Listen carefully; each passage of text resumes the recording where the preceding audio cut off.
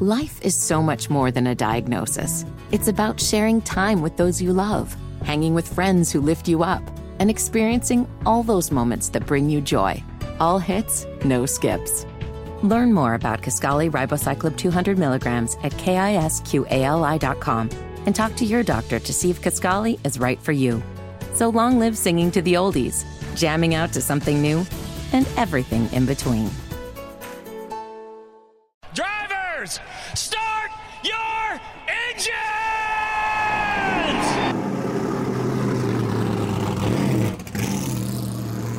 Let's go into the smoke with Evan Ludwig.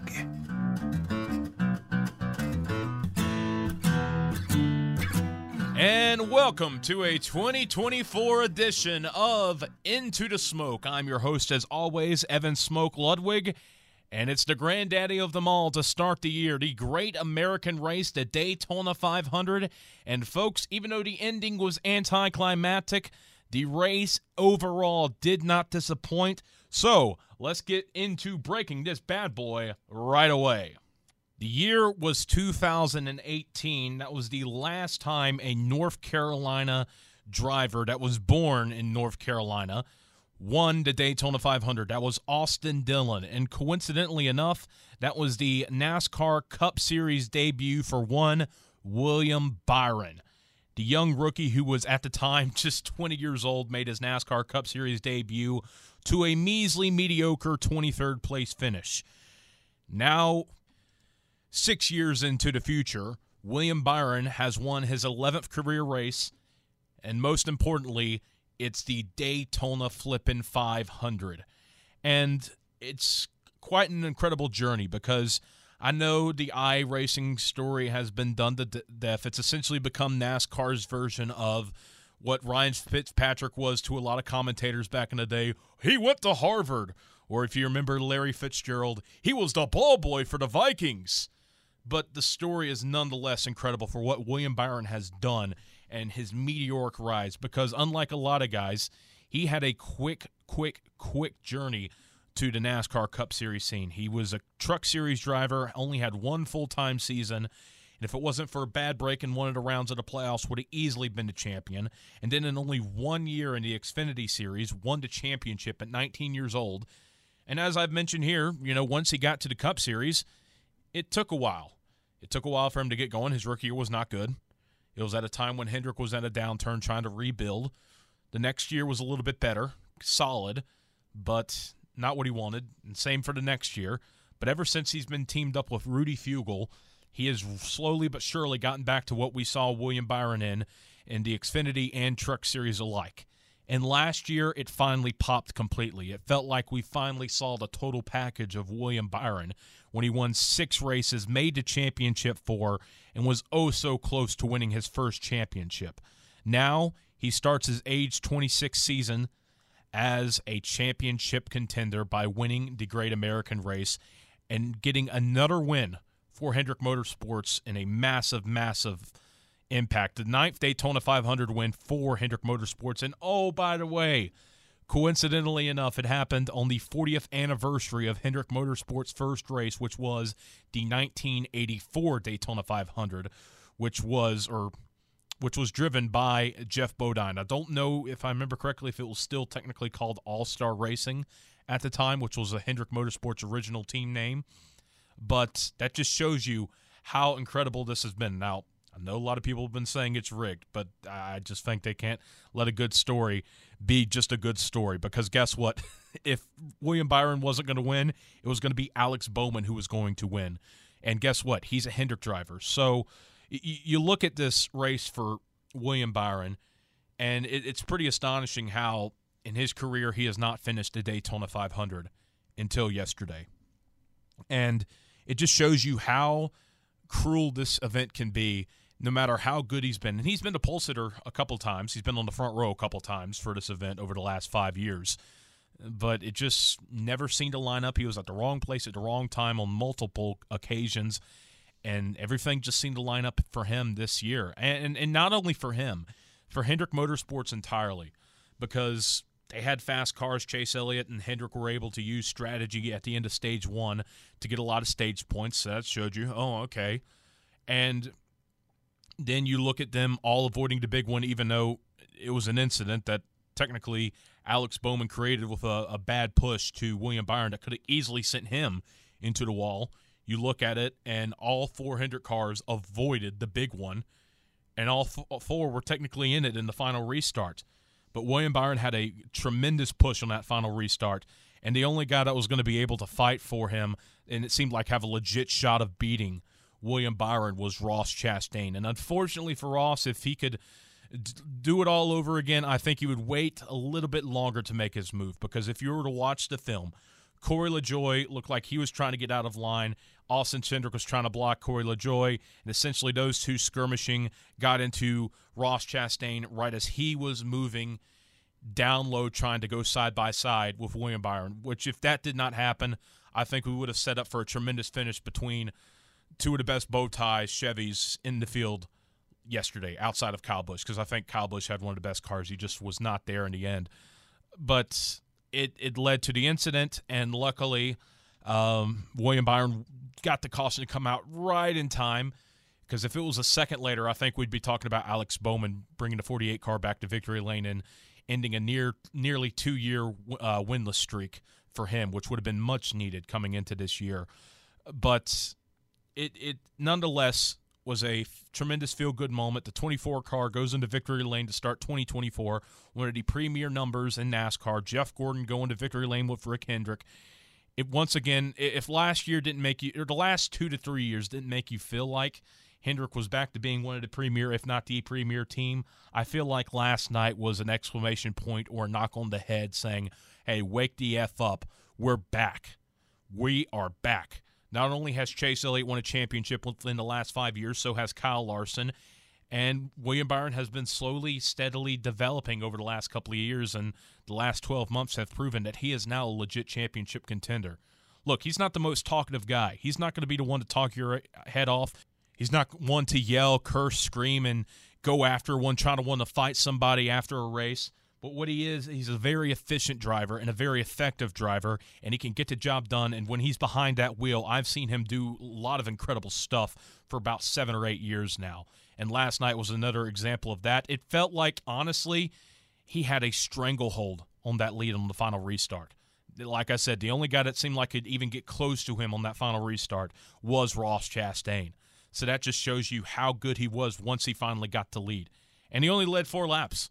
So he was biding his time for pretty much most of the race. Wasn't going to go dominate, but put himself in the right position. And luckily for him, all the dominoes fell, and he was just at the right place at the right time and was able to barely avoid the big one.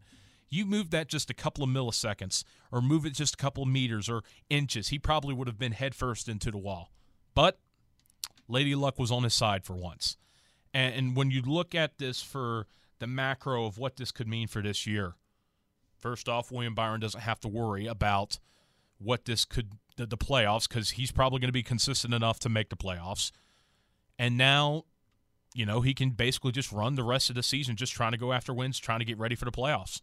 That's the best part about winning Daytona, especially if you're a championship contender, which, by the way, it's been a while since we've had a true championship contender win the opening race to Daytona 500, because last year, Ricky Stenhouse, he's a wild card. 2022, Austin Cindric had no expectation for a rookie in NASCAR. 2021, Michael McDowell was a feel-good story who won his first career race. That was a bit of a shocker. 2020 was the last time we've had a true championship contender, Denny Hamlin, win the Daytona 500.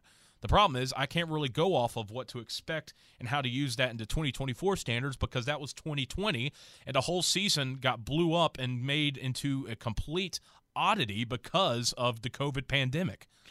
So in 2019, I could say, well, Denny Hamlin did this, but that was also year one of the reduced horsepower package with the tapered spacer. So that's its own entity.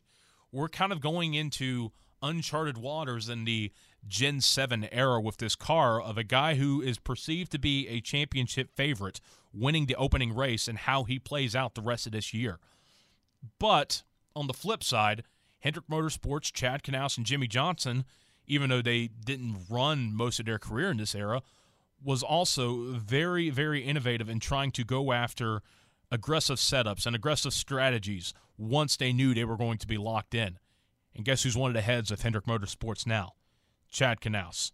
So that could give you an idea of what to expect from William Byron. I think now we'll see a little bit more aggressive William Byron because he's got nothing to lose for the next 25 weeks, essentially.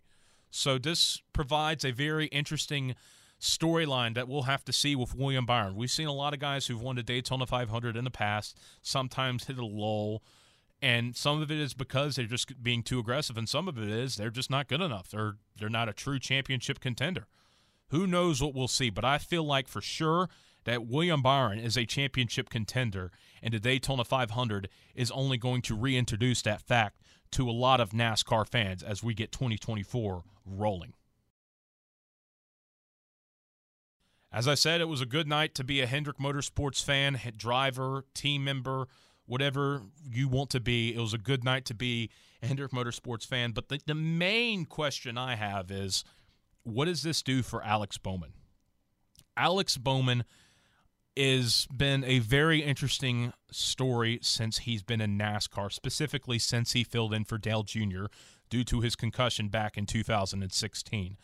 And heading into this year, if you were to ask me who would be two of the names that you think are on the most hot seat heading into this year, Daniel Suarez feels like the obvious number one because now they have a driver that's basically in the development program, development team with Spire and Zane Smith that could go to Spire essentially at any moment. And Daniel Suarez is coming off one of the worst years of his career in good equipment. Not statistically, because he was in some bad equipment in 2020. But this is arguably one of the most disappointing years Daniel Suarez is coming off of in 2023. So Daniel Suarez feels like the number one guy that's going to be on the hot seat in this year. But I would argue number two is Alex Bowman. Alex Bowman, it's weird because his journey at Hendrick coincided with Hendrick starting their rebuild, so they kind of fell behind a little bit. His first year, but they made the playoffs. Second year, won a race, made the playoffs, didn't do much. 2020 felt like it was going to be somewhat of a breakout year, but COVID, I think, put a hamper on that. And 2021, it was when everything finally came together for Alex Bowman. 4 wins, 8 top 5s, 16 top 10s, but still a round one exit in the playoffs. 2022, okay, well, he's going to go off that, got an early season win at Las Vegas. Surely this is going to be his year. No. It was inconsistent, and then he missed the final 5 races due to a concussion suffered at that horrendous Texas race. And last year had a new crew chief. Blake Harris did some really good stuff with Michael McDowell to improve their car. In 2022, it felt like, okay, this is going to be a good pairing. It started out great. He was one of the most consistent drivers, if not had the points lead by the time we rolled around in April. But then he broke his vertebrae in that dirt race, missed about a month and a half of action. By the time he returned, all of his momentum was gone, and he was a complete non-factor. Barely heard a word out of him when he came back. That's how much of a non-factor Alex Bowman is. And when you're that much of a non-factor in Hendrick cars, and 2 of your teammates made a championship 4, and the only reason Chase Elliott didn't was because he missed 7 races due to an injury in his own right and a suspension, and he just couldn't get a win despite actually putting up decent numbers. The pressure's on for Alex Bowman. Just to put things in perspective, his average finish last year was worse than his average finish in 2018 when he barely squeaked into the playoffs. And for me saying, well, you say Chase Elliott had a bad year, I get it. For his standards, yes. But you look at his average finish, it was 13th. That's pretty solid. That should get you into the playoffs if you were a full-time competitor and didn't miss 7 races. Alex Bowman, if he would have made all of his not missed 3 races and had an average finish of 17.2, maybe would have made it. He would have been right there with Bubba. It would have been close. Either that or he's just right outside. But if you're a Hendrick driver, you can't have that happen. So Alex Bowman easily, I think, is the driver with the most pressure at Hendrick because William Byron just won the Daytona 500. He's perfectly fine. Chase Elliott's Chase Elliott. And Kyle Larson's Kyle Larson. Bowman feels like the odd man out. But with a second-place finish at Daytona, maybe this could be what the doctor ordered for Alex Bowman. And you're going to another drafting track this weekend at Atlanta. But it's interesting because it feels like Alex Bowman is at a crossroads right now in his career, and this year determines where he's going in that crossroads. Maybe he's just not meant to be at Hendrick long term. Maybe he needs to be on another team to truly excel. Hendrick was the right place for him at the time in 2017, 2018, but maybe it's not the right place for him right now. I don't know. I think Alex Bowman's a good driver, but I don't think he's going to ever be a Tier 1 championship contender driver, and unfortunately for him, he's on a team with 3 championship contenders. That's the weird thing with Alex Bowman. Maybe he proves me wrong later this year, but we're still only 1 week in. But I will say this. A second-place finish for Bowman is what he needs to at least start this season on a good note, and we'll see how it plays out in the coming weeks. Looking at some of the guys that did not have a good go at Daytona, basically pretty much anyone that was involved in the big one could easily say that, especially if you had a legit chance to win, like the 2 Fords, Joey Logano, who led the most laps, and Brad Keselowski, who was my pick to win. Basically had a horrendous weekend because they fell short of expectations. Brad still trying to get his first win as a owner driver and his first win in nearly 3 years. It's starting to get to the point where you want to win because I think Brad is going to win this year. I just don't know when it's going to come. But frustrating performance for them because they had the car. I think Logano had the best overall car in the field, and it stunk. It stunk to see, if you're a Logano fan, him get that caught up in that wreck and basically ended like there, 8 laps short when you had the best car. Not a good week for his teammate and defending champion, Ryan Blaney. One to forget, not the way he wanted to start his championship defense. He had a horrendous wreck in the duels, and then looked like it damn near looked like he broke his wrist on that big one wreck. Fox did a great job of its camera crew, I think, on that big wreck and showing us all the angles, which I commend Fox for. I've been critical of Fox, but I think Fox deserves a lot of praise. Commercials notwithstanding, it's frustrating, but it is what it is. There's no controlling it, I feel like. It's just a sign of what NASCAR is going to have to deal with and what we're going to have to deal with specifically. But I think Fox did a good job specifically to camera angles on that big one. Blaney had another hard wreck, and you have to go back to the last time they were at Daytona where he probably took the hardest hit of his career. This has not been the best start for a defending champion in NASCAR. Unfortunately for Blaney, he is going to have to go back to another drafting track in Atlanta, but also you giveth and taketh away. He's also very good at these drafting tracks, so it's kind of a weird paradox if you're Ryan Blaney, but not a good start to the season for him. Jimmy Johnson, unfortunately, got caught up in that wreck early on and was basically fighting behind the 8-ball throughout the rest of the way. So it sucks that we saw Jimmy Johnson but also didn't really see him. He still finished the race, but he finished it 4 laps down and well off the pace. Hate to see Harrison Burton and Carson Hocevar and Kaz Gralla, for that matter, only get 5 laps, and then their whole entire Daytona 500 was over, especially after having to wait an extra day. So that stunk. But the big one that really hurts, I think, is Daniel Suarez, because like I mentioned, he, I think, is a driver under the most pressure this year. If he doesn't perform, he's done. I truly think he's done in terms of Trackhouse. I think he'll still find a role elsewhere because I do think he brings some sponsorship and he's got a loyal fan base and a loyal following, but this is his last chance, I think, at Trackhouse, especially if Ross Chastain is going to continue to be a threat week in and week out. Because now Trackhouse, they have it set up to where they could easily just go to Zane Smith. Or who knows, maybe Shane Van Gisbergen figures out this whole oval thing pretty quickly and they just move him. So now you got 2 drivers breathing down your neck. One who's a proven winner in the NASCAR division in Zane Smith, who's won a Truck Series championship and isn't one of these Truck Series drivers that just wrecks people to wreck people. He's one of the clean ones that knows what he's doing. And you also have Shane Van Gisbergen, who is won on his first attempt in the NASCAR Cup Series and is a Rallycross legend who decided, you know what, I've done pretty much all I can in Rallycross. Let me come to the United States and see what this whole NASCAR thing is all about. So you got 2 guys, 2 very talented guys nipping at your heels essentially. And unless Trackhouse can get a third charter, which costs a lot of money, and with the whole charter agreement seeming to be in a standstill in some ways, you got to put the gas pedal down to about as low as you can possibly get and put it to the floor, because it's literally a make or break year. At least with Bowman, it's just a sentiment. Like, maybe it doesn't work out. He's still got a sponsor that sponsors every single race this year. Daniel Suarez doesn't have that. And Trackhouse maybe is getting to the point where they outgrow him. So to see Suarez, who had a good run throughout the whole entire day, to get caught up in the big one, that is especially a backbreaker, because you look at what could have happened if let's say he misses the big one and wins the race. Now, maybe things could still not work out. We've seen guys who are essentially on contract years or prove-it deals decline, not stay with the team after they won the 500. Prime example being Ryan Newman after winning the 08 Daytona 500. Roger Penske gave him a contract offer. He declined it. He wanted to see how things played out. And by the time the 09 Daytona 500 rolled around, Ryan Newman was driving for Stewart-Haas Racing, the newly formed Stewart-Haas Racing.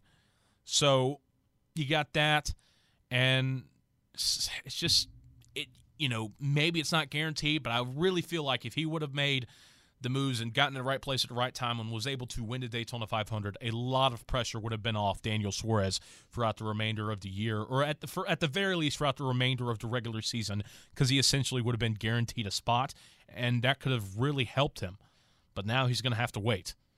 He's going to have to wait. He's going to have to perform week in and week out and prove that he's the driver that Trackhouse wants long term. So that's going to be a very interesting dilemma that Daniel Suarez has to have in the back of his mind throughout the rest of the year, and that's not a fun thing. That is not a fun thing at all for any driver, any person. And it's going to be very interesting to see how he specifically feels that pressure. And unfortunately for him, it didn't get off to the best start in 2024. Looking ahead to Atlanta, before I give my picks for the races upcoming this weekend in Atlanta, another drafting track. It's the first time we've had back-to-back drafting tracks to start the year, at least in the modern era. I'm not going back into the 60s and 50s, but, Daytona wasn't around until 1959. But nonetheless, Atlanta is going to provide its own new challenges. It's not exactly the same, but if it's anything like the Cup race we saw last year in the summer, we could be in for a treat. But then again, that was because you're racing against the rain. Luckily, as I'm knocking on wood, we don't have to worry about that, according to the meteorologist. It'd be nice if we can go 1 week without rain. It'd be very nice, but I'm not holding my breath. But if the forecast does hold up the way it's predicting to be right now, we'll be sunny skies. We'll race on Sunday without any problems. It's going to be interesting because usually we go from this to a mile and a half of some kind, or Auto Club, which is no longer in existence. I have no idea what to expect. I don't think you'll see the same aggressiveness just because the track dimensions, as we know, is a lot smaller. You cannot really make moves. It's hard enough to be 2x2, let alone 3 wide at the track. And plus, Atlanta, under this new configuration, has shown and proven to be very tough on tires, and you can pop and lose your car's control at a moment's notice in between the turns. That's what kind of makes this track very unique compared to the other tracks that are super speedways.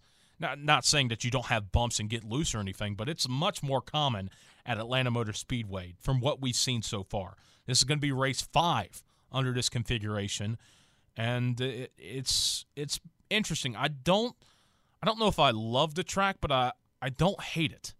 It's one of those unique things where if this was the norm, I would hate it.